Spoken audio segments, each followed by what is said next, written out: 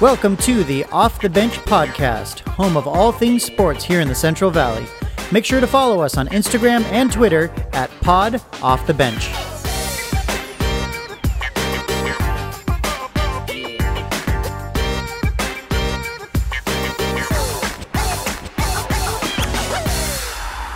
Welcome back to the Off the Bench podcast, Jason, episode 14.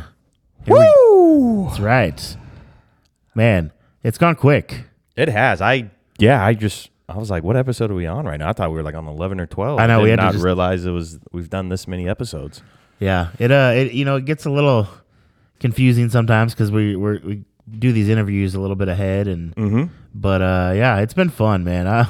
I'm pretty pumped on it. This last week was really fun with the Brad Rosnovsky episode, and there was a lot of Twitter interaction, and it was honestly really cool just for you guys, a bunch of you guys out there listening and tweeting about it, and it's just been it was a fun week. No, yeah, and just we talked about this off the air, just what it's cool like to get text messages from different people, people for sure. contacting you and just talking about it, and so yeah, absolutely enjoy and love that. Yeah, it's been a lot of fun. So again, thank you guys for tuning in and interacting with us and all that good stuff. Make sure you hit that subscribe button if you haven't done that already.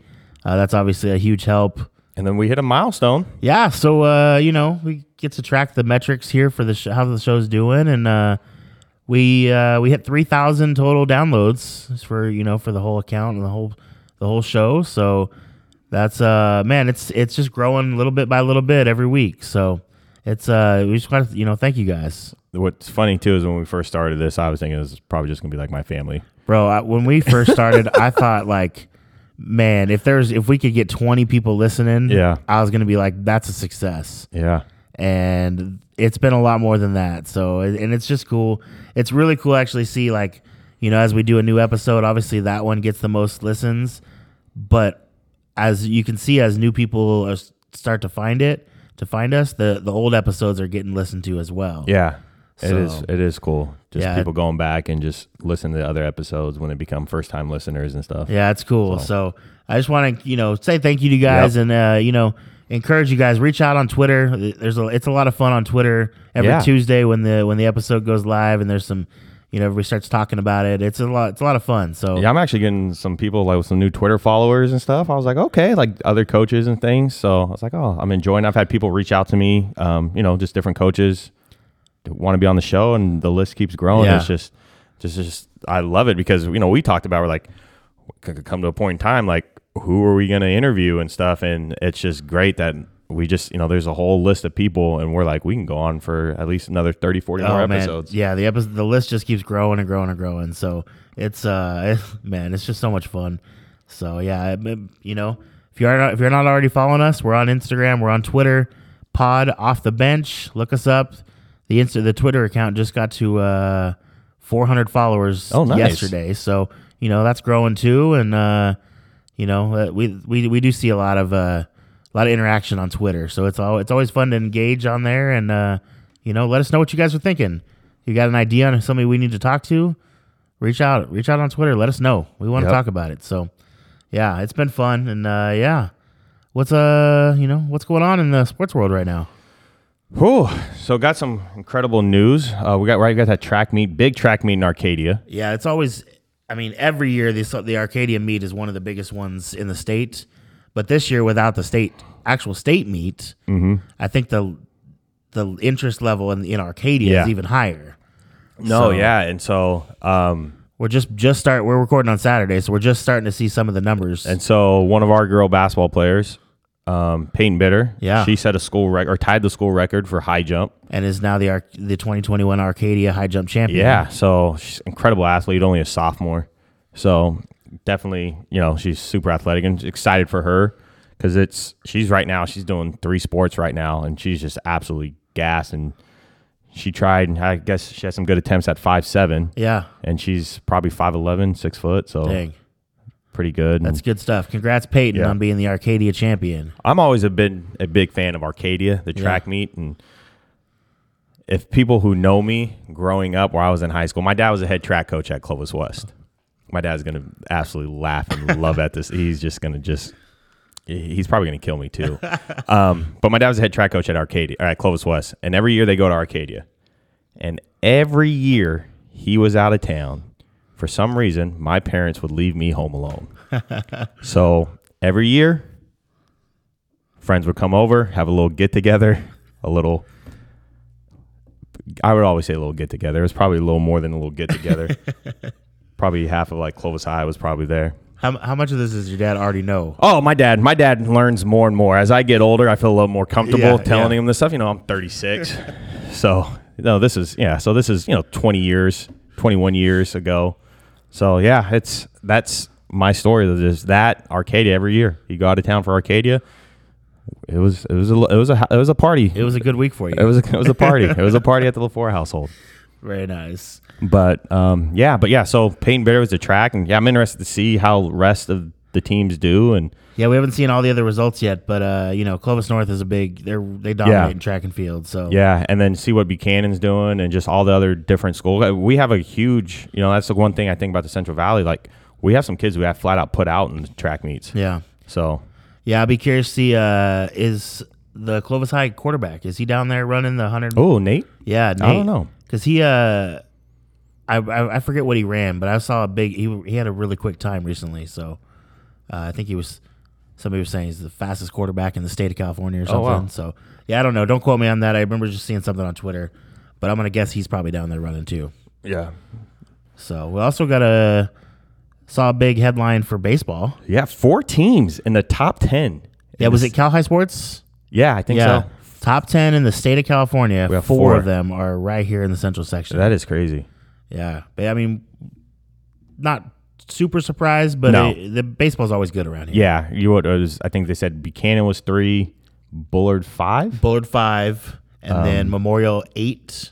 And then Liberty, Bakersfield 9. Yeah. So 4 out of the top 10 right here. And then, you have Aurora Grande, who's undefeated right now, 16-0. They haven't played anybody, but you only play who you can. Yeah. They're 16-0. 16-0, so. And then, you have Central. Central's second in the track right now. Yeah. So, the track's just super competitive. They are beating up on each other right now. Yeah. So, and just baseball. We talked about Madera South, talked about Madera. It's just unbelievable baseball going on right now. Yeah. I'm looking forward to seeing what happens in that Madera High and Madera South game. But I'm also, we talked about this or you brought it up too, is right now if we were to end, it'd be Buchanan versus Bullard, and oh my goodness, there would be some fireworks to see that one. There's just a few storylines there. You got Coach Donald over at Bullard now, and his reign at Buchanan didn't exactly end the best. But hey, I guess if you're the one to build it, might as well be the one to tear it down. I guess so. So yeah, it'll be man. As we come down to the end, it's gonna be fun to watch how baseball pans out. So, and it's gonna take forever to get there, right? Like, I mean, everybody's gonna graduate already. No, and that's the thing. You start wondering. You have, like, with Buchanan, they have so many guys that are going on to play, and I know how a lot of schools, you got to report. Yeah. And so, what you're gonna go report, and I'm telling you right now, I don't blame one single kid if you're a senior in high school and you have to go report, because now you're on the bottom of the totem pole. You have to reinvent yourself. Yep. You have to reestablish yourself. You have to earn everything. You have to re-earn. So I have no problem. It's almost like, hey, thanks, but it's over. My time here is done, and I got to say goodbye. But I got to go prepare for my next 4 years. Especially because it's this COVID year, right? It's not a normal year. I don't know that anybody's looking at it like a normal year. Mm-hmm. It's just weird. So I think that's probably going to happen in certain places. So, I mean, we may have a surprise champion in certain divisions and certain sports just because of things like that happening. No, yeah. So that'll be interesting. And then you never know with whole COVID and, right? I know, just talking about something different, is Clovis East, Clovis North game got canceled. They're on Monday, or they're replaying that game. Are they? Okay. Yeah, so they moved Clovis West, Clovis East game up like on a Thursday, so they could then play. They have enough time apart so they could play. And so, so, and it's just that whole thing, like, what happens all of a sudden, like we saw it in the NCAA tournament where a team got hit with COVID, they had to forfeit. And, like, what happens in the playoffs if somebody gets COVID. Yeah. You just forfeit that game. You forfeit and you move on. And so it'll be interesting to see with playoffs and everything as well. Knock on wood that we can somehow make it through without too many issues like that. But yeah. Also, shout out to Clovis North had a big win in softball. Knocked off Clovis High, and Clovis High doesn't lose much in in softball. So my classroom when I was at Clovis Elementary is right next to the Clovis High softball field. Yeah. So they literally would walk by my class every day, and I could sit in my classroom out the window and watch them. That is like a straight military precision how Clovis High softball team is. Coach Noel, they are an absolute machine. Yeah, and he's a legend himself. Yeah. And they don't lose much. And no, North, I think it was last night actually. Friday night, I think North beat them 2-1.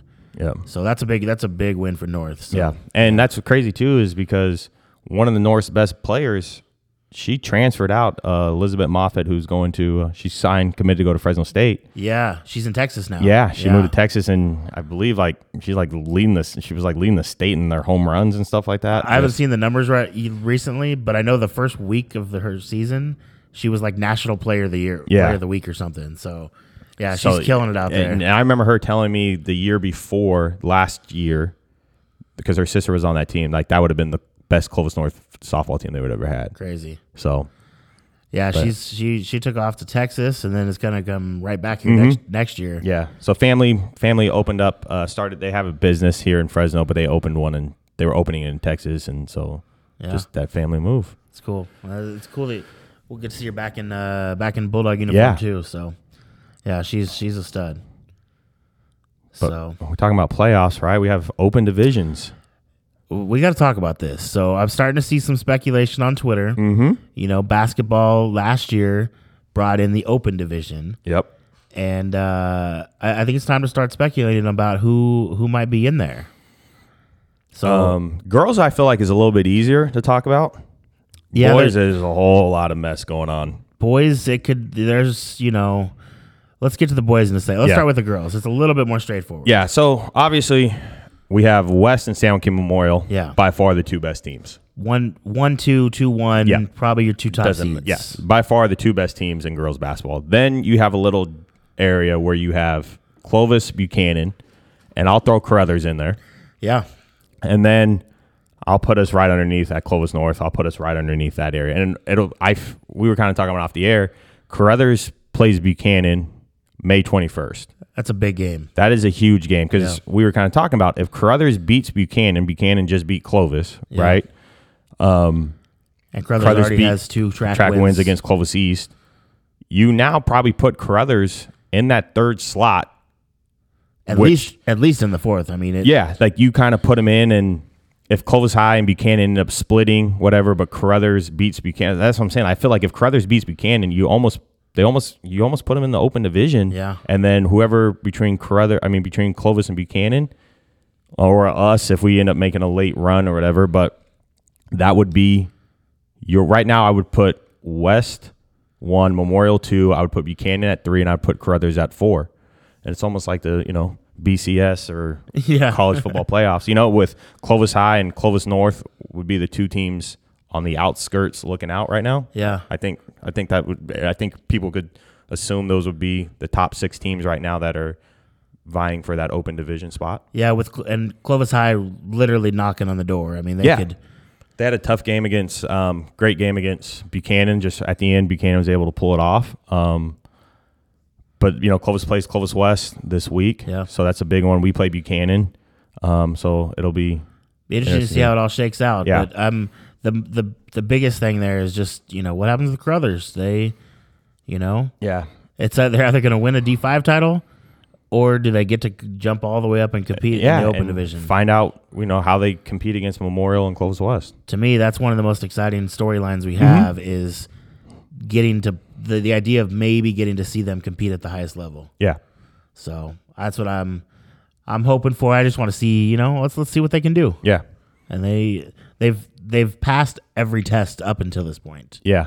So, but that's a big test right there. So, but I agree. State champions, maybe they got it in them. Yeah. We just don't know yet. So yeah. And then on the boys' side, the boys' side is it's a mess. I would put St. Joe's as 1. And that's the thing. Nobody's really seen them play yet, but it's just, there's a lot of rumors that they're loaded. Yeah, I've heard from different coaches I've talked to, boys coaches. They just said they're by far the top team in this section. But then it's just after them. They play Bullard today too, so it'll be interesting to see how they do against Bullard. We'll know later on how they are. It'll be a good to see how that game goes. But then it's just becomes a cluster because you have Memorial, Bakersfield Christian, Clovis West, you have Clovis North. You can almost put it like you have Central, like you have these teams, you have Bullard, it's just when you look at it, it's like, all right, Bakersfield Christian beat Clovis West. I think they beat them twice. Yeah, but then Clovis North beat Bakersfield Christian twice. Yeah, exactly. You have Memorial who split with West, but then Memorial beat Clovis North. It's just you have all this intertwining. And I have no clue how that's going to play out. I mean, if I have to choose, I'm thinking that in some order the top 4 got to be, St. Joe's, Memorial, Clovis West, and I don't know. Yeah, Does Bullard sneak into there? Does Bakersfield Christian sneak in? Clovis North? Yeah, and so that'll be the interesting thing. And it's one of the things I think it's tough too is it's almost like when you talk about like in the end of college football, they talk about like, or even like NCAA tournament, right? The conference tournaments, they have teams to play against, right? Like the power, your strength of schedule, like for instance, like you go in the ACC, you're going to have a lot more top teams you can play to build up that resume. Whereas like that's the thing I look at is like Bakersfield Christian. When, we start going down this home stretch, who, like, league-wise, like, playing-wise, are they going to, like, how many quality wins are they going to be able to I'd have to look at their schedule again, but I don't think they're playing a normal league. No, they don't play a normal league, and so it's like, and that's tough, too, because you play these teams out of area, and, like, it's kind of hard to base that, and so, whereas Clovis North, their only loss right now in league is to West. And if they split with West and, it'll be interesting where like if Bullard beats St. Joe's, splits with Memorial. Yeah. It'll be interesting. It'll be really, really interesting. And then you have Central who's long and athletic. Yeah. East, they play hard. Like East, they haven't, they're behind in games because of COVID and all, but East always they play hard. They lost to the Memorial in overtime, Yeah, they play hard. They, coach has them going out there. You know what you're going to get. They're going to play hard. They're going to be competitive. Camden Thompson's having a year out there. Mm-hmm. So you mentioned Central. What's his name? Cedric Cowards. This seems to be like the year of the big performances, by the way. Have you noticed that? Yeah. Yeah, Cole going for... What do you go for, 40? 40 again, and after 50, and... Yeah.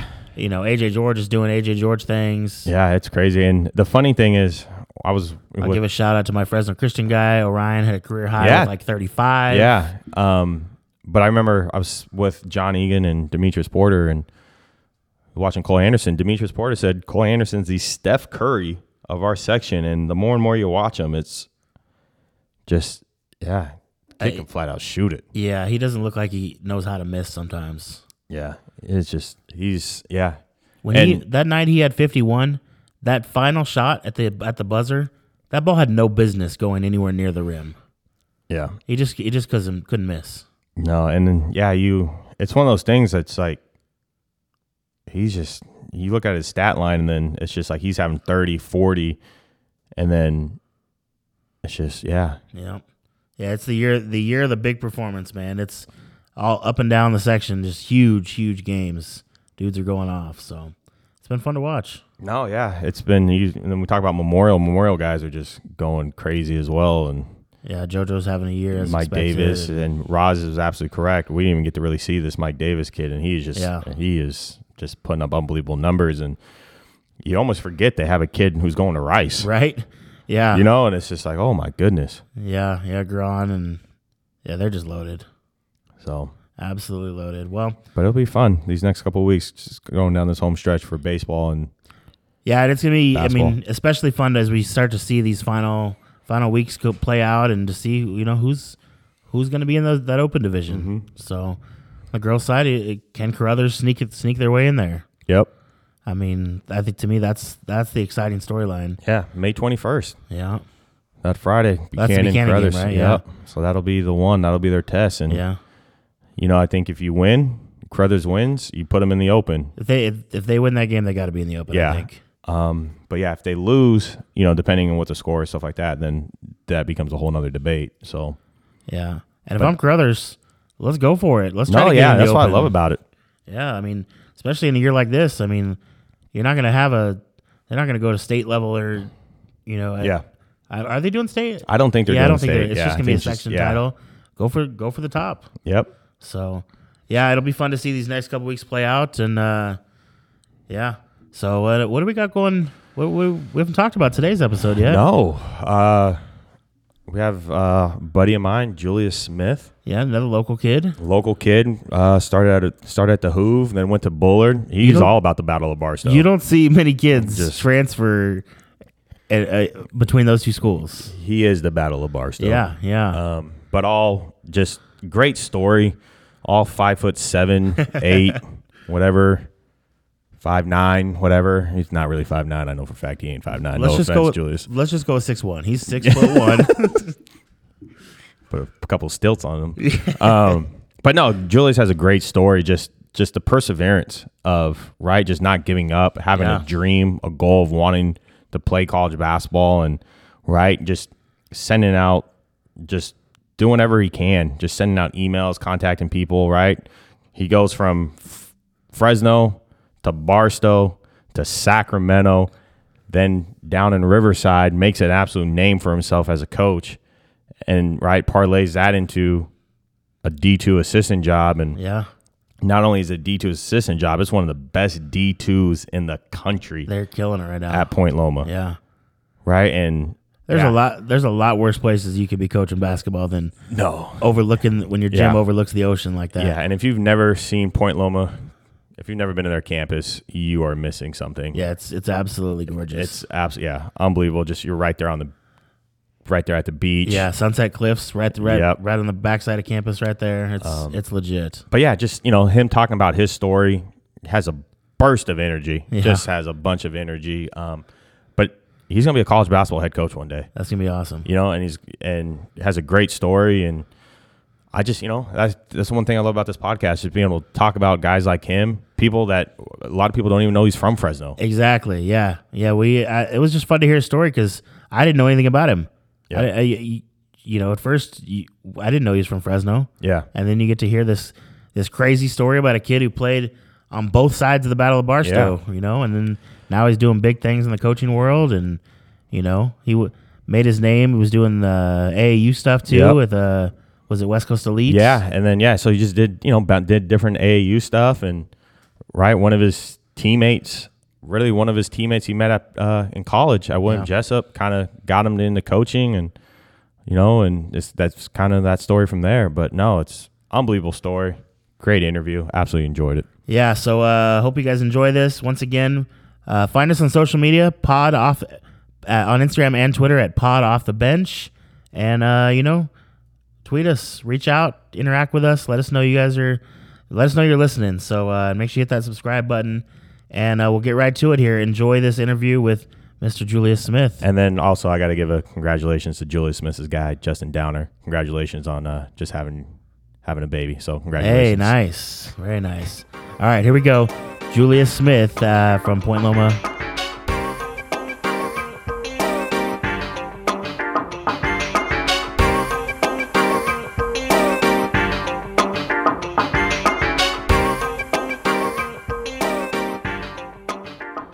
Jason, we got a fun one today. You ready for this one? I'm excited, man. I think a lot of people don't even know this man's from Fresno. He's out here. His story is unbelievable. Going from junior college, playing at a 4-year, coaching at a high school. Now he's a D2 assistant at one of the best D2s, not only in the West Coast in the country. Yeah, up and coming college coach, and we're gonna hear all about the story today. Yeah, it's an absolute pleasure to have Julius Smith on this podcast today. Julius, how we doing today? I'm doing great, guys. Listen, I'm super pumped. These opportunities right here are few and far in between. And when I can have this opportunity to not only talk life but talk hoops, I just get geeked up like we're playing in the Pac-West Championship tomorrow night. So if my energy level's on 20, you guys tell me to come down, but it's probably going to stay on 20 throughout the duration of this phone call. We're going to try to match that. We got to try to match it up then. We're going to have to turn it up a notch. Let's go. Yeah, we're good with it. Go. We're good if you're up on 25, Coach. Keep it going. Let's go. That's what I'm talking about, guys. Let's get after it. The only thing is Daniel and I don't know what it's like to play in the Pac-West Championship, be a part of that game, but I know you do. I do. I have some experience with that in year one. We were lucky enough to have some guys that really bought into our culture and really believed. I think the first thing you got to do is believe. You got to believe in what you're doing, and those guys did. And we were able to take it all the way to 18-4 in the Pac-West in our first year, and winning a Pac-West championship and finishing in the top 25 in year one after taking over the job when they had just went to the national championship. So that carryover, that consistency and sustainability is something that we've been preaching in our program, and our guys have been pushing it through and through even to this day. Well, Coach, let's go back to the beginning. Where'd you come from? Oh man, right here in Fresno, man. I'm right here in North Fresno. This is home. This is where it all began for me. I'm an Awani school graduate. I was a little paced and ended up starting at Hoover High School when Tim Amundsen was there. And I think that was at the epitome of Hoover High School basketball. I think that thing was really booming, and Coach Amundsen had it really in place. I think the thing that resonated with me the most about that was not only was there an immense amount of talent in the gym, but everyone in the gym that was talented played so damn hard. And it wasn't a choice. It was a standard.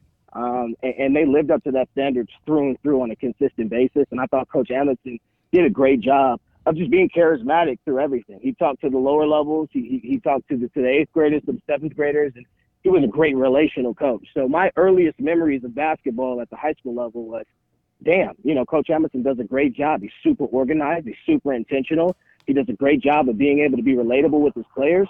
And it really resonated with me throughout my whole tenure at Hoover. Like I said, people don't know this, but there's a lot of really great basketball players that come from the Central Valley. A lot of really great basketball players, and a good number of those were at Hoover High School. And Coach Amundsen was coaching them in the early days. I mean, the HIT is something that I remember to this day. I have fond memories of just the gym being packed, the event centers new. You can't find anywhere to sit. You're standing up. It's Edison versus Hoover. It's the West Side, which is considered, the ruffians, the rough around the edges guys against, the North Fresno kids that are 2-2 one in and 4 out one in and pressing on makes and misses. I just remember my fondest memories of basketball being, man, these guys are playing at an extremely high level, and they're sustaining an extreme level of playing hard throughout the whole game. So I was excited to be a part of that deal. It was super, super impactful, informative in my early days of just recognizing, like, you go to open gyms with Coach Amundsen and you're on Coach Amundsen's team, and it's 5 players on the court. And he turns to you before you even start. He says, what option are you on the court right now? And being me, super confident in my ability, I'm 3 or 4, Coach. He said, no, you're 6. I'm like, Coach, there's 5 players on the court right now. How am I 6? So you really got an early understanding of what the expectation was, what the skill set needed to be, and how you needed to be able to sustain that to impact the program. I think from there, I had a great 2 years at Hoover, but I thought it was time for me to have a fresh change. I think when Coach Amundsen left to go to Clovis East, we had a basketball guru on campus already. That was kind of a liaison for the men's and women's program in Peter Sharkey. And he just brought a different style of basketball. We were accustomed to 2-2-1 press and 4 out 1 in and playing hard and trapping from the front and kind of mixing it up in that way. And I think Coach Sharkey brought a different mentality in terms of some ball screen continuity concepts and really sharing the ball and really, playing off of flare screens and setting back screens and playing off of dribble handoffs. And I thought that was a rich form of basketball that I had never really been familiarized with. But I didn't quite think that it was the way that I was going to be successful at a high level. So I ended up finishing my 2 years at Bullard High School, my junior and senior year, and playing for Jody Sharp, who did a great job while he was there at Bullard. I think he may still be at Madera South now. Correct me if I'm wrong. He's still there. He's still there. Okay, perfect.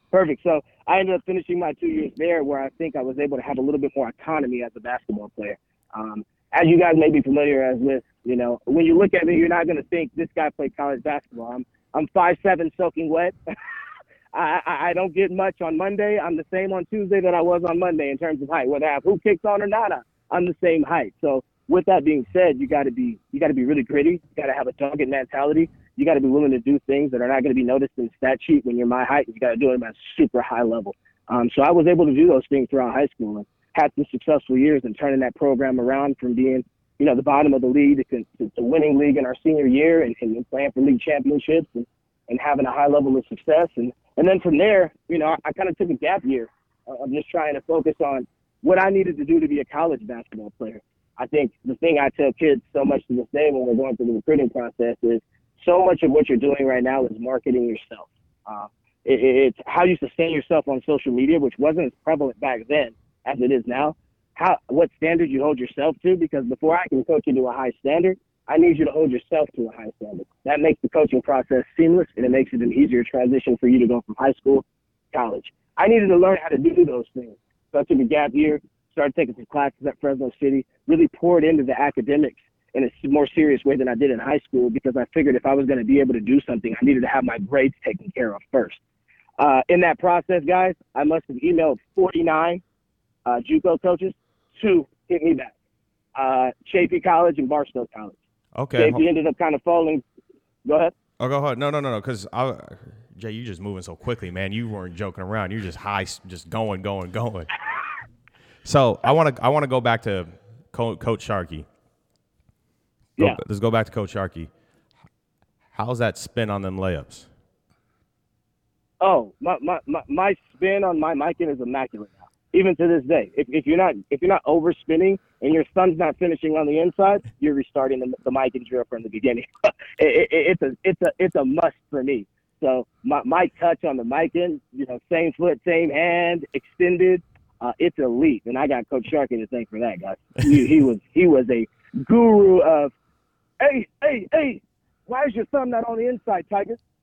Always calling people Tiger. And I would turn to our teammates and I was like, do I look like a tiger? Is there something I'm missing? But that was his nickname for all of us. So I don't think he knew anybody's name, because when I was coaching at Hoover, he just still the same nicknames. He called the girls the same thing, the guys same thing. I was like, at the same time, you don't gotta learn anybody's names. You just call them the same thing over and over.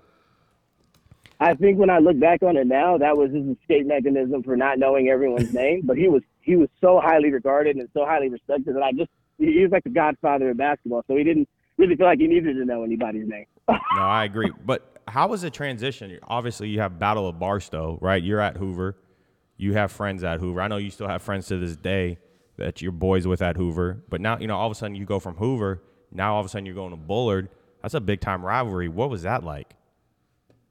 Man, to be honest with you, it was tumultuous because for the first 2 or 3 weeks when school started at Hoover and my friends didn't know that I was there, I think it was maybe a family decision for us to keep it in-house until we can make the transition cemented. So it was tough when your friends are calling the house and they're asking where you are and why you haven't been at school or haven't been at open gyms early in the season, to try to find the words to be able to describe them that you're no longer at Hoover.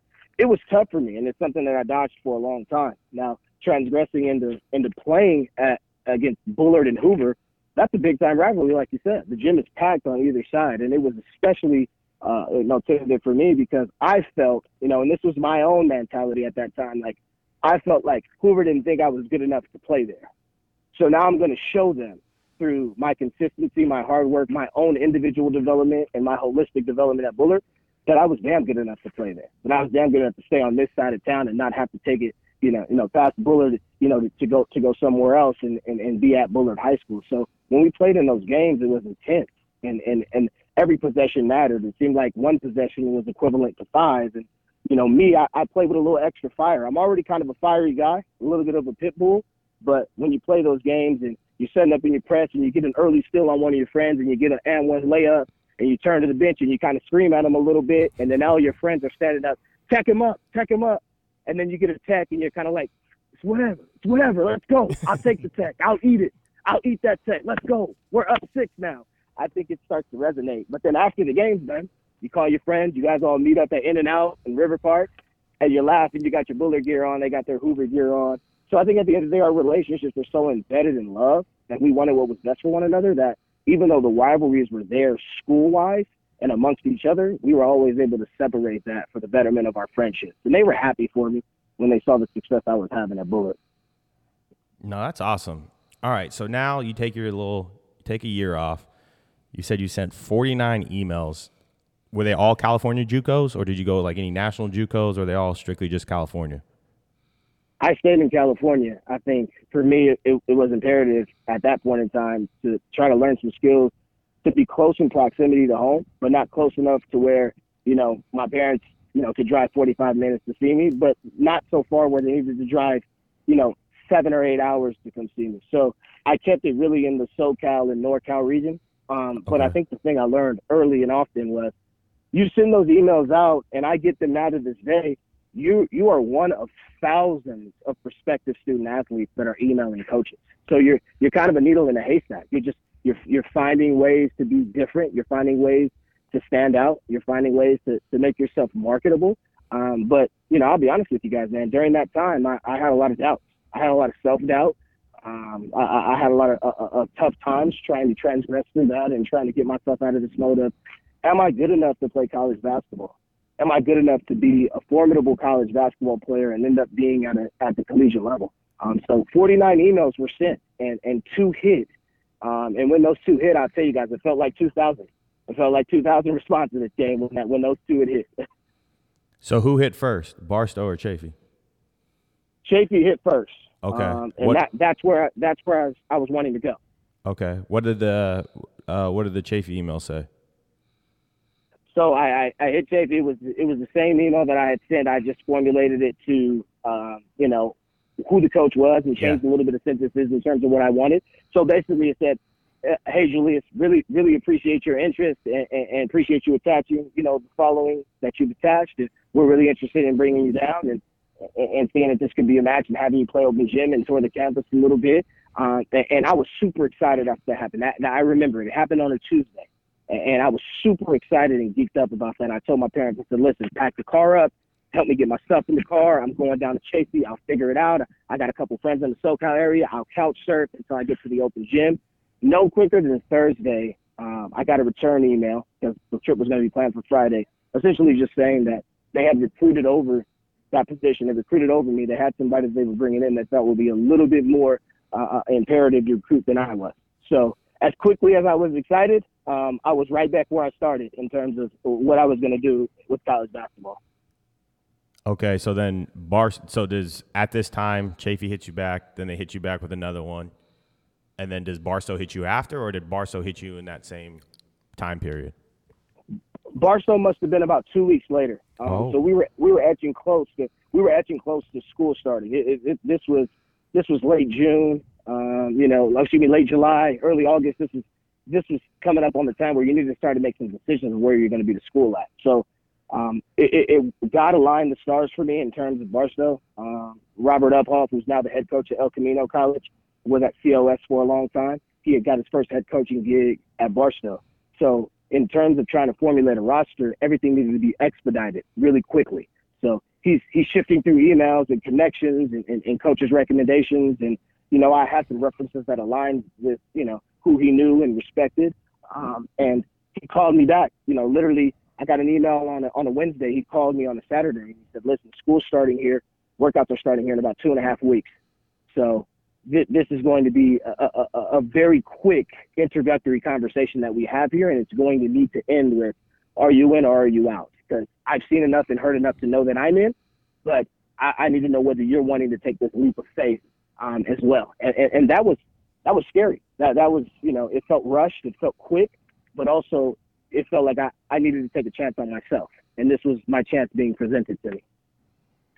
That's awesome. So did you not send emails to like the local ones, like a COS or Reedley or City or like Merced, Modesto? Like, were those like, hey, I just want to get out of Fresno type stuff? Or gosh, man, I'm so glad you asked that question. That's an awesome question. So I did send emails out to local community colleges, and then also went to workouts in local community colleges. And I think I can tell this story about Fresno City now because my mother was the head accounting, the head of the accounting department, and she's getting ready to retire, and she knows Ed Maddock really, really well. So this is when Ed first got the job, and if anyone knows Ed, his competitive spirit is on 100 at all times. So I went to the workout, and I did well in the workout, but as we talked about prior, I have the means to stature. So, I'm going through the workout, and this is when he had Jonathan Hewitt playing, who was at Fresno High and was an incredible player, incredible athlete.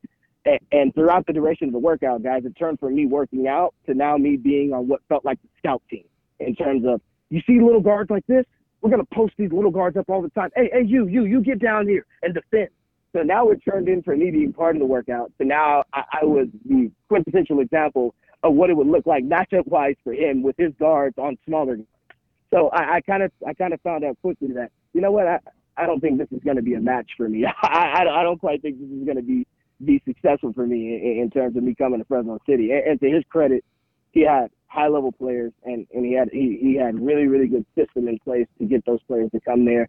I didn't have as much success at Ridley. He told me that, he was kind of looking in a different direction. Modesto, I went there and worked out really, really well. But also kind of the same responses, thanks but no thanks. And, I tell kids to this day, I said, listen, you're going to get 20 no's. You're going to get 20 no's. And one may come from Point Loma too, but don't let that disregard you. Don't let that deter you, because when you get one yes, it's going to supersede those 20 no's tenfold. You're going to forget about all the no's, and you're going to be extremely locked in on the one yes that you got. That is awesome, man. That is awesome. All right, so you're heading to Barstow, California, and most people, only time they stop in Barstow is to get gas on their way to Vegas. Yes, sir. Tell that story, man. You telling the truth. Not many people stop in Barstow, California. And I remember when I was in JUCO, we played in Barstow, and I was like, "Where the heck is Barstow, California?" And I was like, "We heading to Vegas?" And they're like, "No, it's right there on the way." And I was like, "Okay, let's go do this." So let's talk about Barstow, California, Barstow Junior College. You know what?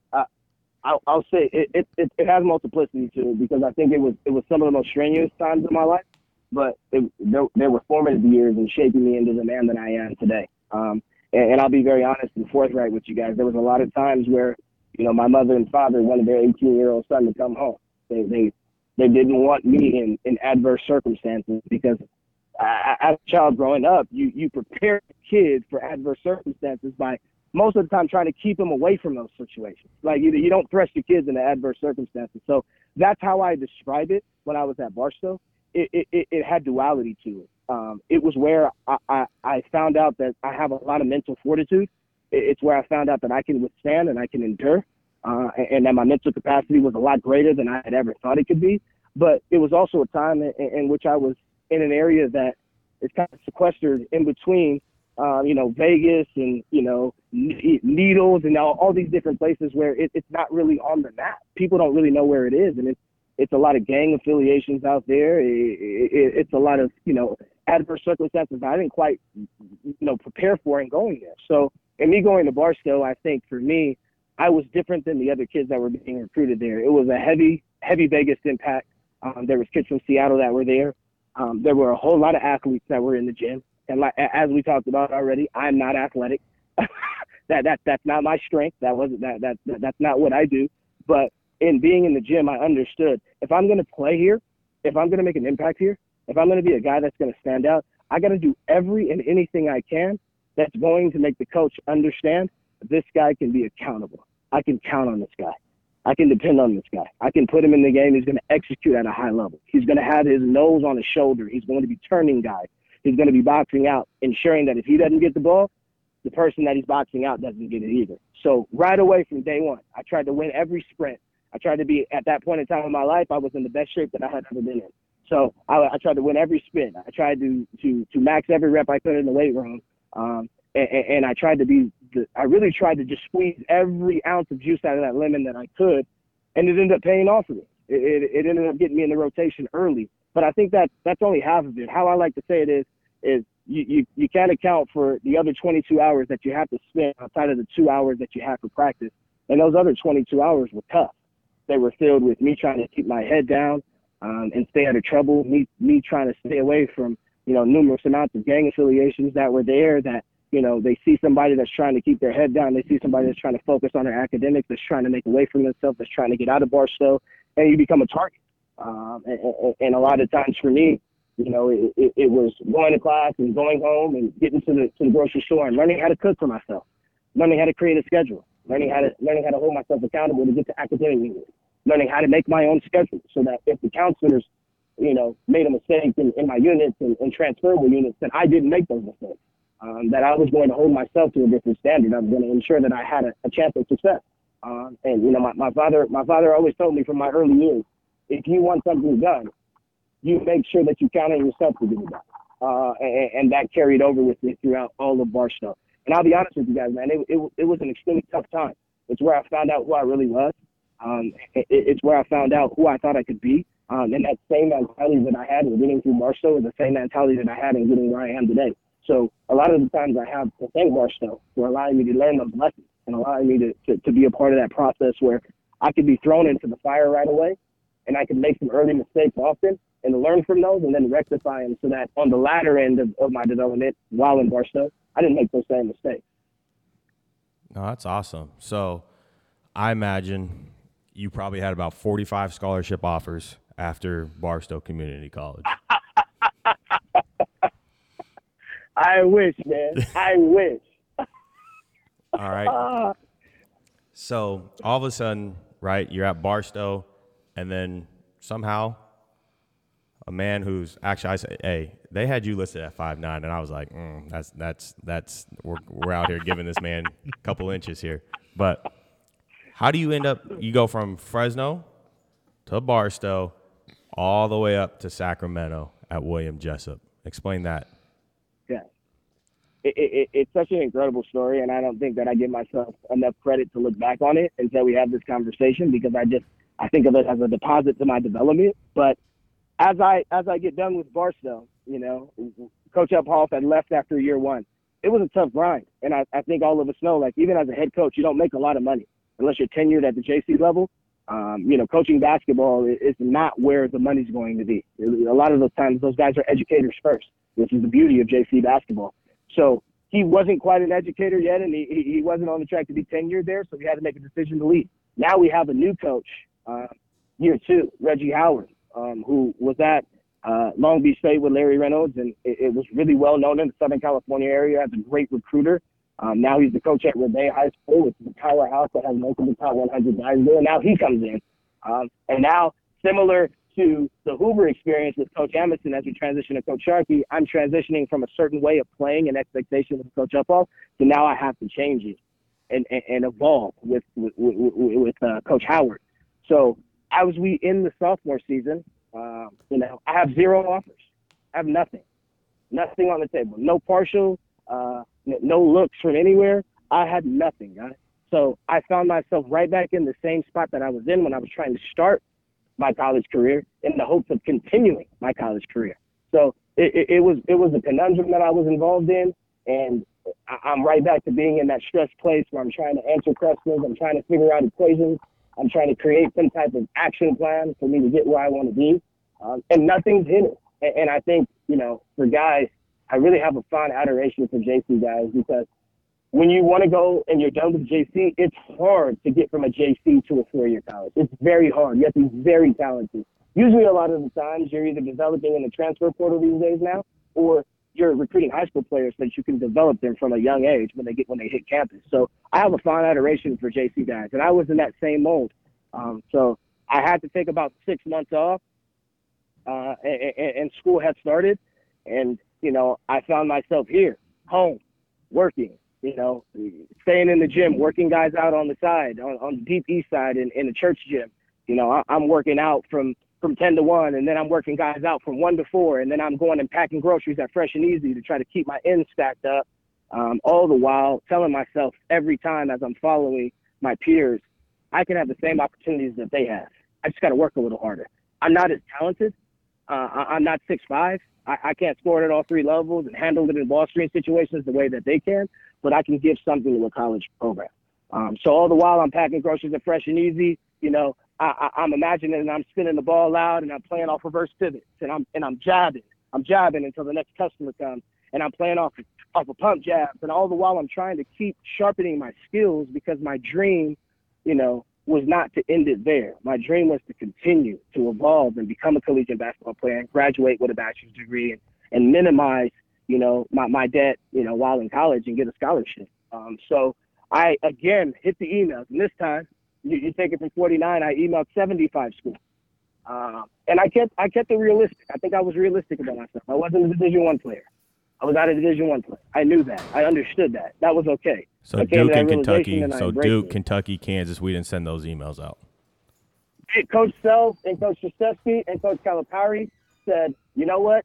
Thanks. If something ends up happening and we don't get a 13th scholarship player, we're going to hit you back and see if we can make a way for you.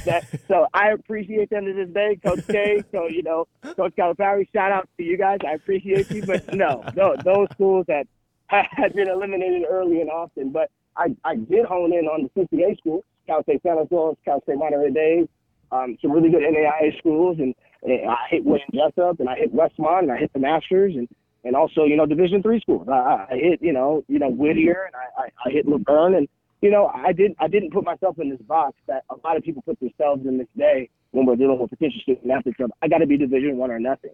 Because as we can see from Northwest Missouri State, there are really good basketball players at the Division II level, and those teams can beat 70% of the Division I teams right now. And they don't believe that they're inferior. They believe that they can supersede and that their talents can keep them competing at a high level.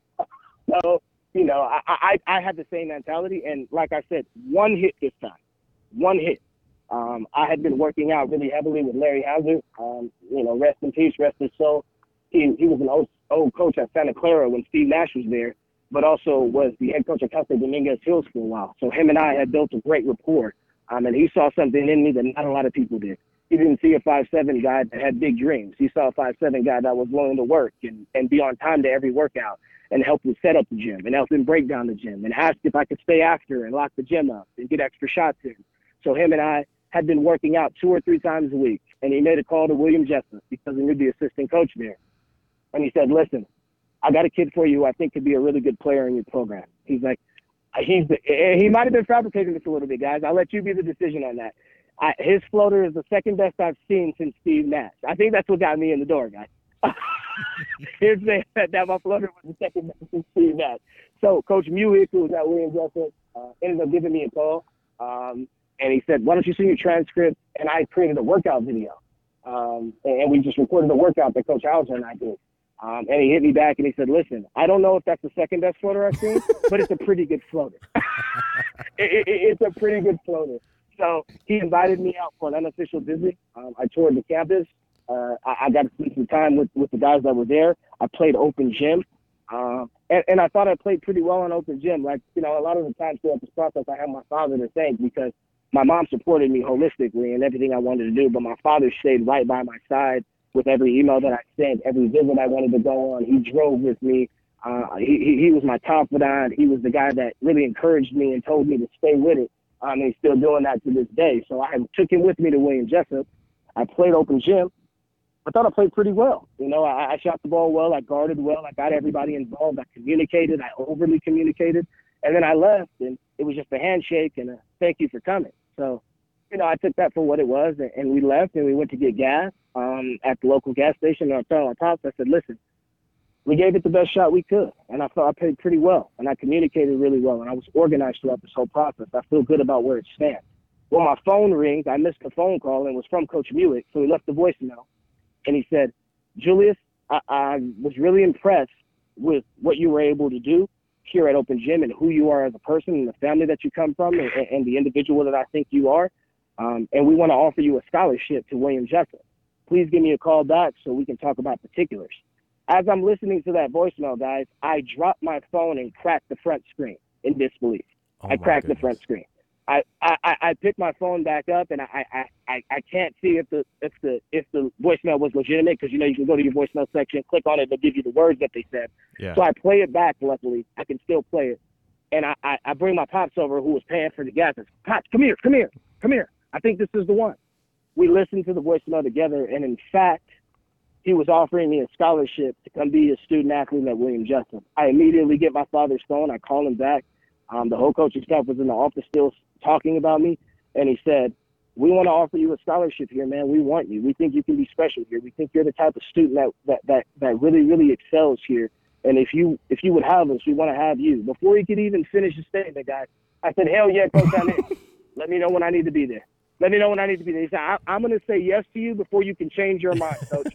I'm in. and that was my story about Willie J, guys. And I had a great time there. I met some of my best friends, Justin Downer, who's the current assistant coach at Cal Poly Slow. He was my teammate, and we formed a great relationship amongst other people that I was able to meet there. And I got my degree in English, and I was able to fulfill my dream of playing college basketball. I love it, Julius. And, you talk about those days of, bagging groceries at Fresh and Easy. And, I think that's the point right there where most guys give up. They're done. They're done sending emails. They're done going on visits. They figure you got your 2 years in at JUCO ball, and that's it at that point. But I love that you just that never give up attitude. You kept sticking it out, and, it worked out for you. Absolutely. I mean, I think for me, I had come so far that I thought to myself, if I give up now, then I'll always wonder what if. And another thing I never wanted to do was live a life of regret. I always wanted to fulfill every single mission that I had for myself and see it through. And I think, me bagging groceries at Fresh and Easy and recognizing people that had come in that thought I had been gone to junior college and moved on and fulfilled my dreams, they had to come to a stark reality just like I did, that there was still more work to be done. And I think that's the beauty in the journey, that it's never quite complete. It always feels like it's incomplete at times, but when you see it through and you have that mentality and you're just a dog in everything that you want to do and you complete the journey, it feels that much more fulfilling. It gives you that much more gratification. And I think being from Fresno, I wear that workman's mentality on my shoulder every day, in every workout, in every practice, in every recruitment situation that we have, in every academic battle that we have to endure. I wear that workman mentality that was bestowed upon me in my formative years in Fresno throughout my whole early, what was just year 2 of my college journey. No, I think, just looking back at it, you talk about going at JUCO with being at JUCO, Barstow, and then you talked about the kind of that negative stigma of junior college players, and right, a lot of people watch The Last Chance U, the basketball one, and right, JUCO basketball players, there's that one kid, you have that one kid who's a high school kid who's just wants to play, right? He just keeps on he just wants to play. He's really probably not good enough, but he just still wants to be part of that team atmosphere, right? You have the one kid who's insanely talented, but either has done some dumb stuff, right? We can kind of talk about, we can kind of put the Joe Hampton, right? If we've also watched Last Chance U, right? Just super talented, super work ethic, just his work ethic isn't quite there. His grades aren't quite there. And then you have the other kid who really hasn't been noticed. Do you know what I'm saying? Who really hasn't been given that fair shot, really hasn't been noticed and just needs that opportunity. And, unfortunately, a lot of people think JUCO is the kid who, it's either the kid who's just not good enough or the kid who has problems. But for sure, absolutely. But yeah, so you go to William Jessup, right? You're playing. You talked about Justin Downer, right? Talked about your relationship with him, and right, you guys.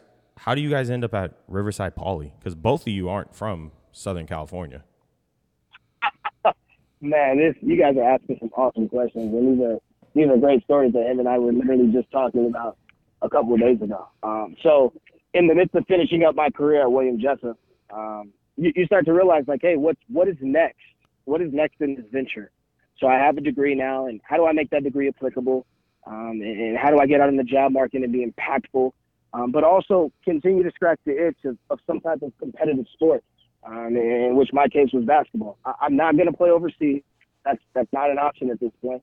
I'm not nearly talented enough. I was a good college player. I wasn't a great college player, and I'm honest with myself about who I was. I was a good rotation college player, and that for me was fulfilling enough. And Justin, him and I connected really early in our process, and we became really close very quickly, I think, because we had the same mentality of he comes from harsh beginnings, and he's had to endure some things and really have a fighter's mentality throughout a lot of the situations he's been in. And I had that same journey in getting to William Jessup. So him and I linked up immediately, and we started working out, an hour before practice. We'd wake up at 6 a.m. and we'd go get shots up. We both redshirted in my second year of 3 at William Jessup so that I could make sure that I graduated, and he wanted to fully heal from some injuries that he had been dealing with at the time. And him and I really just connected on what we could be as friends, but also what we could be as teammates. And I think those two things are synonymous with each other, because even to this day, he's one of my best friends, but he's also one of my best teammates. And that for me has been something that's carried over throughout the duration of our friendship. So when I finished, I was working at the bank, and I think a lot of the times when you go through this story, you start doing these odd jobs, and you start to find ways to engage your competitive spirit inside the job market. And sometimes you realize, like, okay, what is it going to be today? Okay, I'm going to set up the most checking accounts, and I'm going to set up the most savings accounts than anyone else in the branch right now. By the time we get done, I'm going to have 15 checking accounts and 13 savings accounts set up, and I'm going to outcompete everyone in this branch. Because as who you are as a basketball player, who you are as an individual is so much embedded in competitiveness. So you want to continue to carry that over in the professional environment. So Downer had finished up his career. I graduated a year before he did. He had finished up his career at William Jessup. And from the moment that you have a conversation with Downer, from the moment that you start to feel his aura, you can tell he was made to be on the sideline. He just thought about the game differently. He understood angles. He understood, whether we wanted to dog a ball screen or whether we wanted to go under. He understood how to attack from the middle opposite and then hit the corner drift. He just understood things that were a little bit different than a normal college basketball player. And I remember telling him early in our process, I was like, dude, I mean, you're a pretty good player, man, but you could be a hell of an assistant coach as well. I mean, I think you could fill both of those roles right now, because he knew two guard like the back of his hand, and he was talking through options that I didn't even know. So he carried over and got a job at Riverside Poly.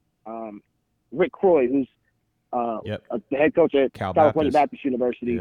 Yep. He's a huge mentor of mine. He's a huge guy that I lean on. Came from the JUCO too. Came from a JUCO. Was at a powerhouse at Citrus. He was running through Citrus, and he was like 103 and 38, and won some state championships. He's doing a hell of a job, an immaculate job at California Baptist in their transition to Division I. Him and Downer got close very fast. And he knew the head coach of Riverside Poly, Yancey Dotson, and he called Yancey Dotson about Downer. And the way that he had vetted Downer to see that if he had what you call a pure spirit, which is Rick's terminology, is he played 2-on-2 full court and guarded Downer for 3 hours. Played 2-on-2 full court and guarded Downer for 3 hours, guys. And after that time, he had sensed and felt this guy has a pure competitive heart. So I can go to bat for him. And I'll tell a story later if we have some time about how he did that with me. So Yancey and Downer linked up.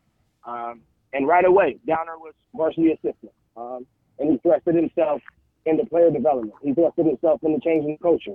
He thrusted himself into holding Riverside Poly to a different standard, going from winning 8 games to trying to win 19, to win 20 games. So he had an immediate impact in the program, and they were looking for a guy to be able to coach the lower levels. They needed a lower level coach. At this time, guys, let me backtrack a little bit by saying I had no idea I was going to be a basketball coach, and I also didn't know that I had the desire in me to be effective in between the lines in a coaching capacity.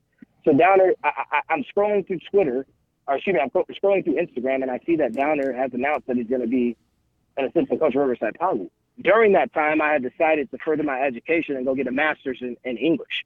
So I'm applying to different programs, and Cal Baptist hits me back, and I go through an interview process, and I crush it, and immediately they say, well, we're granting your admittance in the California Baptist. So now I'm trying to think, like, I've never been to Riverside before. It's foreign territory. If you know anything about Riverside, it's not technically considered Southern California. It's the IE. It's tucked away a little bit. So immediately I text Downer and I say, hey, are you coaching at Riverside Poly? And we hadn't talked maybe for about a good 6 or 8 months. No fault of our own. Just my life had been evolving and his life was finishing up collegiate basketball. But we always remained really, really close. He said, yeah, I am. I was like, I'm moving to Riverside. He was like, call me right now. So I called him. It's on my lunch. I'm on my lunch break from being a banker. Actually, it was a CSR, which is a customer service representative, was my actual title. I'm on my lunch break, and I'm calling him in my car.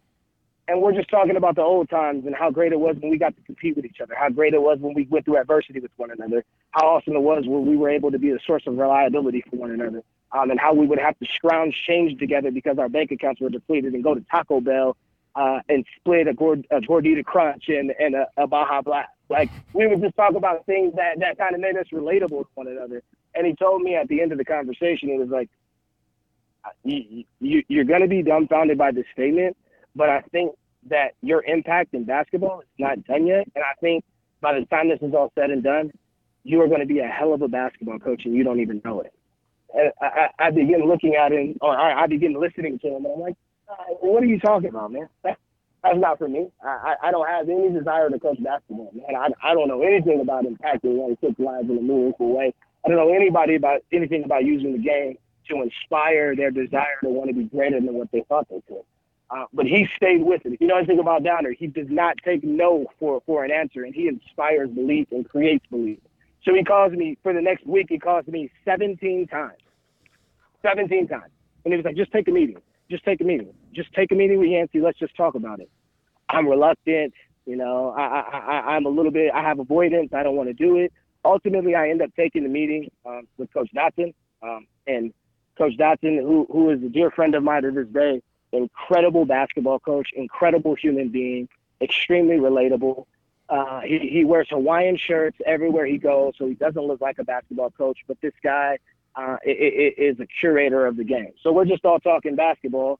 And at the end of it, Coach Dotson just flat out said, are you in or not? Are you in?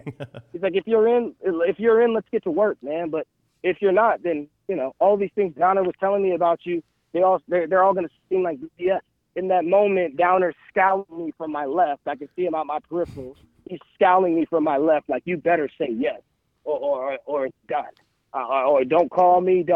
You better say yes. So in that moment, I felt a little bit of pure pressure. I said, yeah, man, I'm in. Let's do it. And granted, I never coached a day of basketball in my life. Now I'm going to be a head JV coach, which at the time, I'll be honest with you guys, I have a lot of love for those guys at the lower levels because I'm from the high school trenches. I never crap on high school coaches because I think they have a thankless job and they do God's work from the deepest depths of their heart. I took it as seriously as I could. For me, being the JV coach at Riverside Poly felt like I was the head coach at Duke. I felt like every time I stepped into the gym, this was my arena. This was my chance to be able to impact in a meaningful way. I did JV for a year, and then I did freshman for a summer, and then Coach Dotson pulled me in the office and said, you know, he always starts his conversations off with, yo. And then, you know, I always hit him back, what's good, coach? And then he was like, I need you to come to my office today. I need to talk to you. So immediately in my mind, I'm going through, what did I do? Did I make a mistake? Did I not follow paper right? Did a parent complain on me? Okay, is it over? As quickly as it started. He pulls me in the office, and Downer and himself are in the office, and they say, listen, your skill sets and your abilities have shown us that we need you more in a bigger role here on the varsity level. We need you to come coach here with us. We need your player development. We need your energy. We need your expertise. And in that summer, it kind of floated to a different arena for Riverside Poly. We were able to get Lamont Butler, who's a current freshman at San Diego State, and DJ Davis, who's a current freshman at UC Irvine. And we had a couple of other really nice athletes that were coming into the program that were kind of turning the trajectory and making us relevant in Southern California. So as quickly as I was coaching JV guys, I found myself on the varsity sidelines competing with those guys on an everyday basis. So that's how I ended up at Riverside Poly. That is absolutely awesome, man. Awesome story. And knowing Justin, y'all energy levels have to be off the roof when you two are together. It's unreal. He used to do this thing with me, coach, where I would be getting too amped up, and he would just squeeze my leg. He would be on my inside on my leg, and he would just squeeze my right leg. And that, he didn't have to say anything. That meant it was an indirect signal of, dude, you need to calm down. Relax. You need to bring it down. And I would bring it down. And then, 3 or 4 minutes later, it would be back up, and he would have to squeeze my leg again. And he told me, he said, listen, dude, I'm tired of massaging you throughout the game, okay? You need to calm down. That is awesome. All right, so talk about how you get with West Coast Elite, because I'm gonna tell you right now, there's AAU basketball, and then there's West Coast Elite, which not only, you know what I'm saying, not only do they get their players places, but I feel like everyone who's ever I know who has coached for West Coast Elite is now coaching collegiately. And it's just unbelievable what Ryan Silver, what Jason Simon, what those guys are doing with that program. Absolutely. I mean, I think it was an incredible opportunity for me to try to get my foot in grassroots basketball. I think when you're coaching collegially, a lot of it's a relational business. And you have to have great relationships with different high school coaches and different grassroots coaches and different college coaches, because the paradigm is so small that you don't have a lot of room to make mistakes in terms of your relationships. So while I'm coaching at Riverside Poly, like I said, players like Lamont Butler and DJ Davis, they kind of catapult you to a different category, because you're looking at these guys as they're working out. You know, of course, they're 14, 15-year-olds at the time. You're looking at them like, these guys are legitimate Division I basketball players. Like, you're working out at a different speed, and they're sustaining a different level of excellence on an everyday basis. So it starts to look a little bit different. In terms of that, Justin had already broken in the West Coast Elite, and he was coaching the top 17 team. So his career was starting to take an upward trajectory as well in terms of the relationships he had been building. And he was on the bench with some really high-level basketball players, Nico Mannion, Josh Green, Torrey San Antonio, who was at Cal State Fullerton, Oscar Lopez, University of DePaul. Like, he had a lot of really good players he was coaching. So we sat down, and we always have conversations at the end of the season about how I can start to become better. What are my areas of weaknesses? How do I need to be able to get those weaknesses to match up to my strengths? How do I need to get my strength stronger?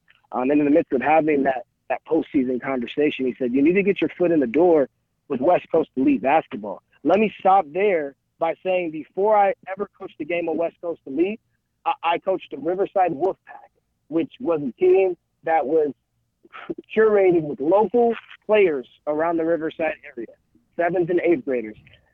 Those moments in which I got to coach those guys, it really helped to solidify my voice as a coach. It really helped imprint the impact I could have on young kids. Those were some of the greatest kids that I ever got a chance to be able to work with. They listened. They were intentional. They were coachable. They were teachable. They were reachable. They never asked questions. And we beat a lot of the teams that had, emblems on their jerseys, and we didn't. We would take our jerseys to a local Riverside manufacturer and get Riverside Wolfpack imprinted on it. And I remember I had a group of 7th graders that ended up going 27-4, and it was the best record in the program. Program-wide, top team, 8th grade, 10th grade, whatever the case may be. They ended up going 27-4, and we would go to the map every weekend. We would win tournaments, and we would beat teams that we had no business playing. To the point where I looked on the other side and saw coaches literally telling their players, they're not even a shoe-sponsored team, and you guys can't. And those moments right there really help to burn a fire on the inside of, no matter who I'm coaching, whether they're the underdog, whether the expectation is there for success, I'm going to coach them the same way. So from being able to do that, an offer presented itself to be able to coach the top 15 team at West Coast Elite. Don Lee Miner, Scotty Martin, Jason Simon, Ryan Silver, those guys that presented an avenue for me that I never thought would be possible. Now you start to see your career maybe take a little bit of an upward trajectory that you never thought you comprehended in the high school realm, because now you're working with some of the best young players in Southern California. And you're working with some guys that have aspirations to be high-level Division I players, and that are going to end up going to the St. John Boscos and the Mater Days and the Windwards and those schools of that stature. Now I'm on the sideline working with, Lee Miner Jr. and Alex Lou. We're all co-head coaching, and I'm learning from them. They're learning from me. I'm going to the gym early at El Camino College, and I'm working out, groups of 15, 20 kids. Now the group of 15, 20 the next week evolves into 25, 30, to where I have to slow it down because it's too many for me to just work out by myself. But I made myself, available. And I think that's the best ability you can have, is your availability. I stayed late. I came early. They really started to notice the amount of work that I was putting in. And they really started to value that and cherish that. And I thank them for a lot of what I'm able to do now at the collegiate level, because they allowed me the space to be able to have my individuality, to be able to be who I am. I didn't have to be anybody different. I could just go in there and my most authentic self and that was good enough. I could bring my energy, and it was matched and superseded. And at the end of the day, for me, it's always been about the kids. It's never been about anything else, whether it's the Central Valley, California, Alaska, Southern California. No matter who I'm coaching, it's always about the kids. It's always about their development. It's always about how can we make them better? How can we make them good husbands, better sons? How can we make them better brothers? Like, that's always been at the forefront of my mind and everything I've done. And West Coast Elite allowed me the opportunity to be able to impact a lot of kids' lives that I still talk to this day, who are going to, have big, lofty goals that they're going to be able to attain because they are who they say they are. And then that's why, we align so well at West Coast Elite. And, I have a lot to thank, with Ryan Silver and Scotty Norm and Jason Simon, because they gave me a great opportunity. And Justin had a great hand in it as well, vouching for me from our friendship and our tenure of being able to work together, that I was going to be impactful in their program. And I think that I was. So I did that for a year. And then I had another opportunity to present itself with the Cali Rebels, who were on the Adidas circuit. And I had an opportunity to be the co-head coach of the top 17 team with them. And that opportunity doesn't present itself unless I had an opportunity to be able to coach the way that I wanted to coach at West Coast Elite. And Coach John at the Cali Rebels gave me a great opportunity to go out and recruit and really own what was on the side of what was on my right shoulder in terms of our logo, Cali Rebels. And that was also a great opportunity for me to continue growing and giving in the right fashion. No, yeah, that's the one thing I feel like, AAU at times gets a bad rap, which but when it's done correctly, man, it's a beautiful, beautiful thing. Absolutely beautiful thing. And Absolutely. So there's another story I want to talk about, Riverside Poly, because you guys did something. Okay.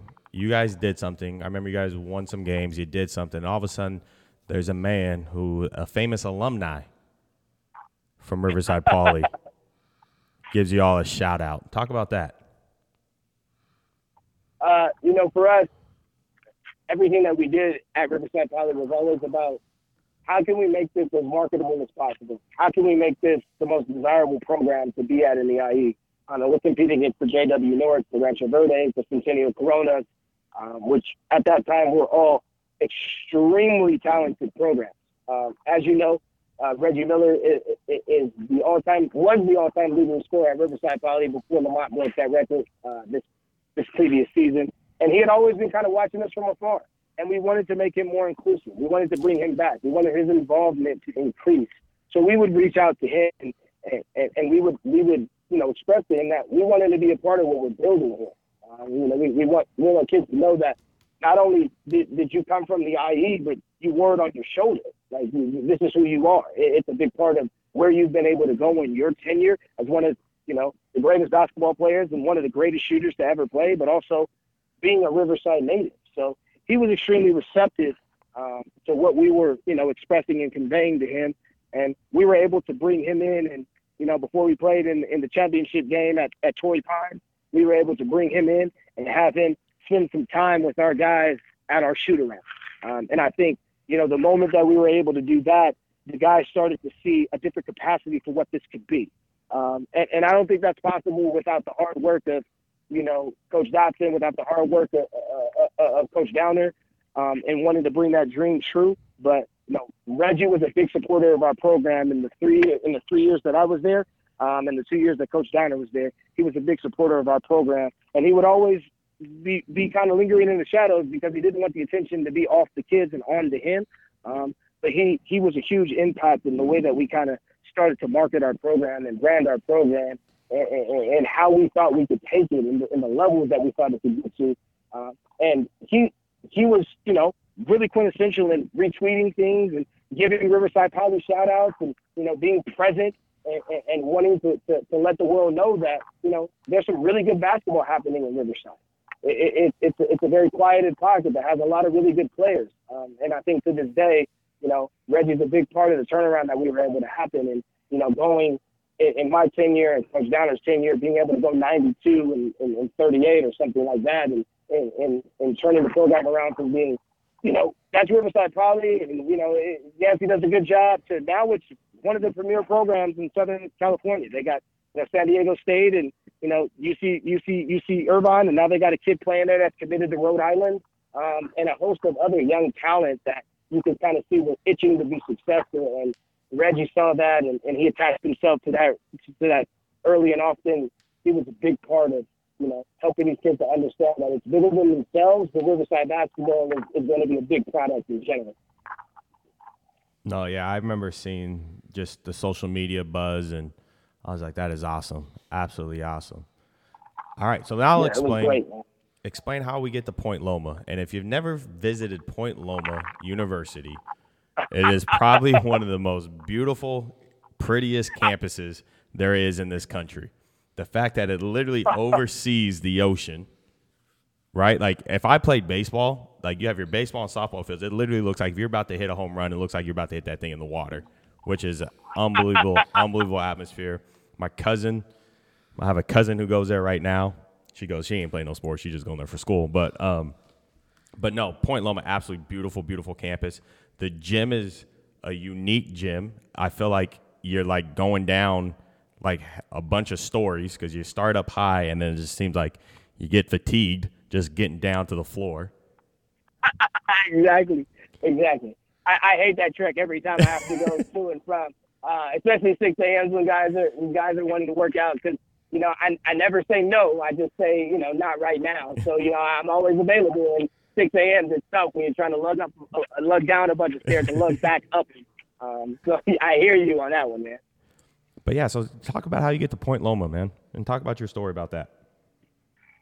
Yeah, so Point Loma was a unique opportunity that I don't think happens unless I had found myself in a space where, I was working as hard as I could to be where my feet were and be really, really good and be a superstar in my role where I was at, and not focusing on any exterior, influence or any exterior opportunities that had been presented. I just really wanted to lock in on helping Riverside Poly continue to make that jump, and helping Lamont finish off his career the right way, helping, guys like Evan Oliver, who at Chico State, finish off their career the right way, and Jamal Briscoe, who's at Fresno Pacific, finish off their career the right way. So I had an opportunity during that summer to continue to grind with West Coast Elite, but also work what I call CIC, which is a college prep camp that Coach Donner was directing, which was in Spokane, Washington, at the University of Whitworth. So we had been going on, it was tumultuous time. We had been going on about 15 days of travel. We went to Vegas, and then we bounced back and we had to immediately jump on a plane. We had a day of rest and immediately jump on the plane and head to Spokane for another 7 days. So there was about a 23 day span where we were kind of just grinding. We were enveloped and entrenched in the grind. And it was really taxing on our bodies and we didn't have a lot of time to recover. But I knew, every opportunity that was presented in front of me was the opportunity. You never know who's watching. You never know who's viewing you. You never know who's taking notes, whether that be mental or physical notes. You just never know who's viewing your work. So every opportunity I had, I wanted to crush it. So CIC camp is essentially preparing young athletes for the college grind. And that specific summer, Coach Donner had done an immaculate job of recruiting high-level athletes. Nathan Biddle, who's committed to the University of Oregon, Nolan Hickman, who's committed to the University of Kentucky, Malik Thomas, who's committed to the University of Southern California. There was an extreme amount of players in there, not just high-level Division I players, but really good basketball players in general, no matter what the destination or that they were going to. Matt Logie was the current head coach at Whitworth. And those that don't know Matt Logie, he's, probably one of the shining superstars in the business that, not a lot of people talk about, but it's super, super well known. During his time there, he was 101 and 38 or, 104 and 38, some absurd number like that. He had been a coach camp. He had been a coach of the camp. So him and I had really started to find some relatability amongst each other. We enjoyed having conversations with one another. I enjoyed picking his brain about the process and how he sustained the excellence that he was able to. And we sat down a lot of the times throughout this 8 to 10 hour day we had of college coaching at this camp. And we just talked during lunch, during spot times that we had. We just picked each other's brain and the relationship was formulated. In between that time, I had volunteered to do every single thing that I could do there. Oh, we got 6 a.m. ball handling. We just went to bed last 5 to 11:30. I'm there at 5:45 for guys that want to get it in early. Okay, we got 2 ball same time, 2 ball alternate. We got 2 pound cross. I was readily available to do whatever needed to be done. Okay, we need guys to be assistant coaches here for this practice that we're simulating. Okay, I'm there. We need guys to give their devotional. Boom, I'm the guy. I just really wanted to show everyone that I'm not here to make any coin. I'm not here to make any money. I'm here to give to these kids. I'm here to give to their complete process. And I think Coach Logie really recognized that as well. I think that really resonated with him throughout his duration of us having that gap year where he coached his final year at Whitworth, and then I coached my final year at Riverside Poly. I had been scrolling through Twitter, and I saw that they had hired Matt Logie at the University of Point Loma. And I hadn't known a lot about Point Loma. I had known some things. Ryan Looney did an incredible job here of turning the program around and getting to a national championship and having a National Division II Player of the Year. So it was a really, really desirable job. But Coach Logie had done an incredible job of sustaining excellence academically and athletically, and really moving kids on and having great GPAs and competing for NCAA tournament championships and competing for conference championships, that he was the next guy that was going to kind of take this thing over the hump. So when he got the job, I remember I was sitting in my apartment in Riverside, getting dressed and getting prepared to go about the day of work and workouts, and starting my day at 8:30 and getting back at 10:30 because that was the grind that I committed to. And I got a phone call, and it was Coach Downer, and we talk 4 or 5 times a week. We talk almost every day, and sometimes it's 5 minutes, and sometimes it's 45 minutes. Sometimes it's 2 hours. We FaceTime and talk a lot. He's my very best friend. But I say that to say sometimes I don't want to talk to him. So I kind of let my phone ring, and in the moments when I'm having those thoughts, so letting my phone ring is usually when the most impactful things in our friendship are happening. So I let the phone ring, and he texted me and said, "Answer your phone, you jerk, right now." So he calls me back. I answer my phone, and he's like, "I have an incredible opportunity that I was reached out to about. I need to know if you're in or not. This is not a situation where you can hesitate. This is something that can change the trajectory of your whole coaching career." So what are you talking about? He was like, "Matt Logie got the job at Point Loma, and there's been conversations about bringing you on the staff." Now, we got to back up a little bit, Jason, to understand. I had never thought that I could be an effective college basketball coach. It was never a goal of mine. It was never a dream of mine. I thought, I'm going to be the best I can be here and get my own high school program. Maybe that's Riverside Poly one day. I'm going to teach English at the secondary level. I'm going to impact kids from 8 to 3, and then I'm going to go impact kids from 3 to 7 on the basketball court. That was the goal of mine. I was locked in on that, and I was okay with it. There was nothing wrong with that. There still is nothing wrong with that. But this was God's way of telling me that this was the next step in my life. Now, I had a girlfriend at the time who's still my girlfriend now, who will probably be my fiance one day, and she was in Riverside as well. So there were some exterior factors that were playing into that. But I didn't have a lot of time to think about it. He said, "You're in or you're out." And he was in the car with John Smith, who's the head coach at Cal Poly Sloan, who I have a really good relationship with. And he handed the phone to Coach Smith. And Coach Smith said some impactful words that I don't think he knows how it resonated with me at the time, but they really, really affected me in a positive way now. He said, What do you want to do? What do you want to do with your career? What do you want? What's your end goal? And I gave the political answer because I'm on the phone with the Division I coach, and I'm tensing up a little bit, and I'm swallowing a little more than I normally do, and stuttering and stumbling a little bit. And I tell him I want to continue to impact kids in a positive way and to help them to understand. Before you continue, that's awesome, and that's a given, and you've been doing that, and that's why we all do it. But he said, "Do you have dreams of being a Division I coach one day?" And reluctantly, I said, yeah, that would be awesome. And he's like, in order for that to happen, you have to have some collegiate experience. And I can tell you right now, the collegiate experience that you're about to embark upon is going to be some of the most invaluable experience that you'll ever get. You're going to be winning at an extremely high level. You're going to be coaching at an extremely high level. So Coach Logie and I had a conversation, and we already had connectivity, so it was easy. It wasn't forced. I wasn't nervous. We had relatability. The relationship was there. There had been some deposits made already that strengthened the core of what we wanted to do foundationally. So Coach Logie was in, right away. It was a preliminary process of him talking, but I needed to get to know Patrick Frost, who is the other assistant on staff. He's now one of my closest friends to this day. I needed to get to know him well, and he needed to vet me, and he needed to feel comfortable about what we were about to embark upon. So, just like you, Jason, I looked up Point Loma, and I was literally looking at this campus, and I was saying to myself, is this real or is this utopia? I can't fathom that the water is sitting on the campus and the backdrop is the Pacific Ocean. I can't fathom that this is a place where you're going to lack the opportunity to have success. And the leadership was in place. Ethan Hamilton was the athletic director there.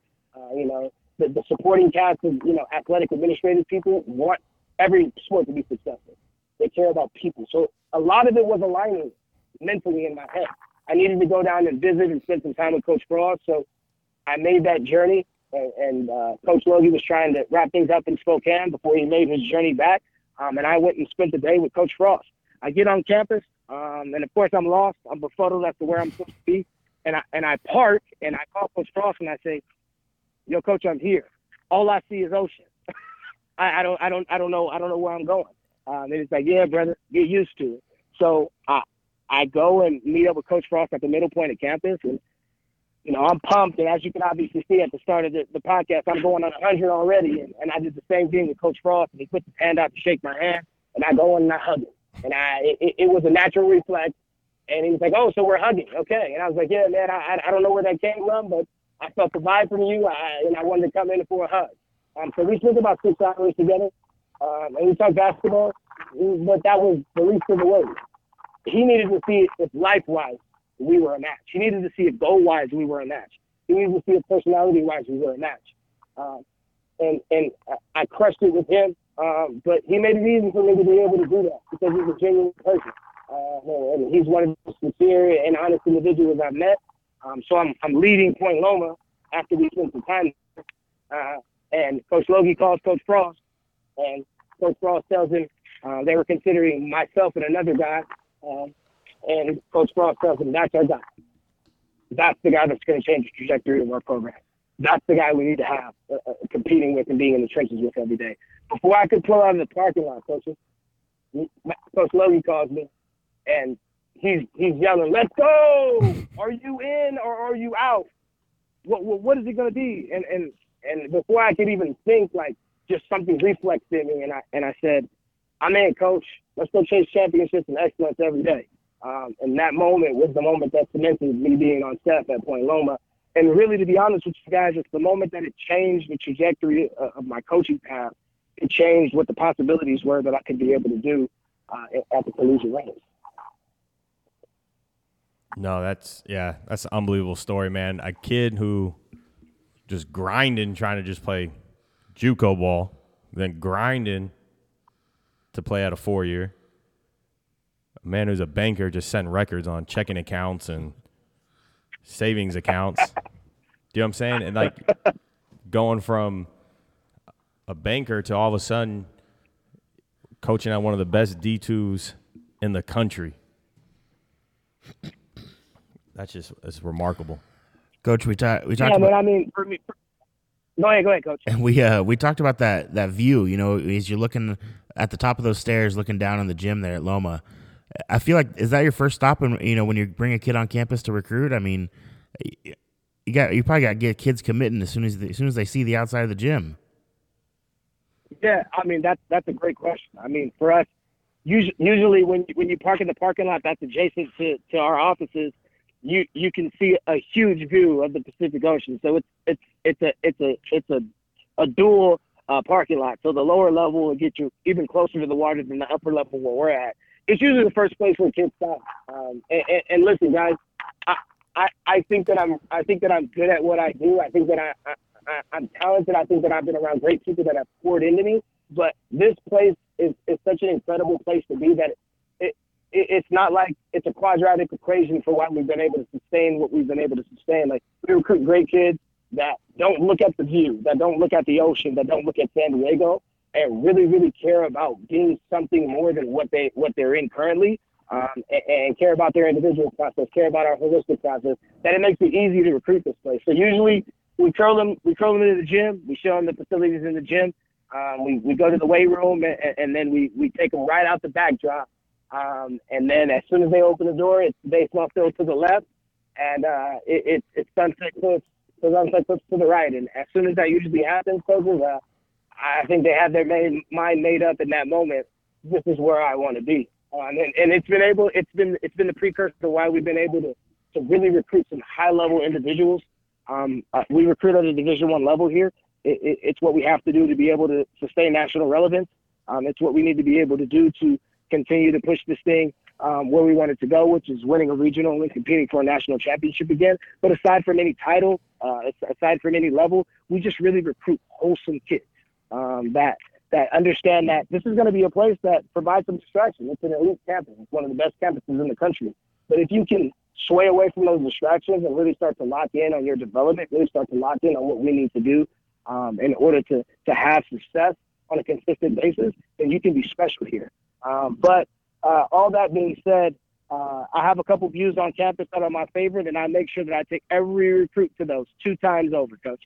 So I don't miss a spot. I try not to. You talk about those kids you've been recruiting. Well, you guys have been hitting the Central Valley again. You got a kid coming from Buchanan, right? Yeah. We were super excited about Kobe Barnes. Super excited about what he can be in our program. I think before you look at him as a basketball player, you just have to get to know him as a kid. 3.8 student, yes coach, no coach, yes sir, yes ma'am guy, and comes from a great family that really has their head on the right way. And I think for me, like I want to convey this like to everyone. Like it's important for me to be able to bring Central Valley to where I'm at. It's important for me. But with that being said, the talent quotient has to be there in order for it to happen because we have a job to do.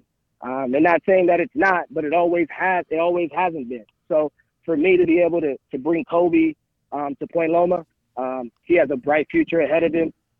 He's a guy that's going to be actionable in everything that he does. He's going to be intentional in everything that he does, and he's really going to fulfill the experience at Point Loma to continue to help us with the string of guards that we've been able to bring through our school. So we're super excited about it. I'm super pumped. I remember, so I had the luxury of coaching Kobe for 2 years, him and his brother Charlie, and was able to work him out numerous times. And I remember waiting in the hallways of Buchanan, waiting for a gym to get open up so we could go work out. And Kobe talking to me about they're going to go visit UC Merced. And I remember just telling Kobe, I was like, you can go play at UC Merced right now. I think he was like a sophomore, junior. I was like, you're a big time basketball player. I was like, you're going to be an unbelievable basketball player. And I was absolutely thrilled when his dad and he texted me and saying he's going to Point Loma. He committed to Point Loma. I was like, oh, you can do absolute wonders there. Knowing that you were there, I was like, it's a great fit for him, and I'm super excited. These next 4 or 5 years, see what he's able to do on and off the court. 1,000%, Coach. I couldn't say it any better. But man, oh man.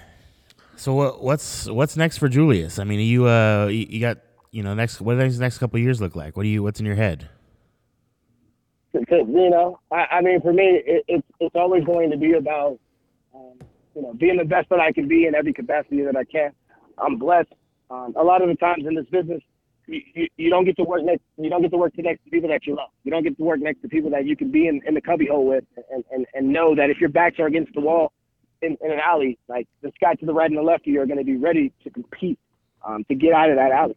I owe those guys a tremendous amount of my development. They've allowed me to be, once again, be the truest version of who I am. Go out and make meaningful mistakes. Go out and curate my voice with scouts. Go out and let my visions come to fruition in player development. So I want to continue to win at a high level here.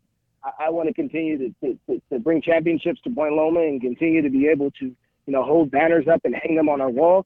But also at the end of the day, I'm going to take every opportunity that's in front of me and I'm going to evaluate it accordingly. And I'm going to, convey that to the people that are closest with me. And we're going to go through every process the way that we can. And I know that if you do things the right way in this business, if you're meaningful, if you're authentic, if you are who you say you are, then good things happen. And people want to attach themselves to those type of people. So I've been lucky to have some great, tremendous friends in this business. I've been able to have some people that have really cared about my process. So we're going to continue plugging along and working here. And I think for me, the sky's the limit. I think I can attain what I want to if I just keep my head down and I stay focused, I stay humbled, and I stay hungry. And those are the things I'm going to continue to do, Coach.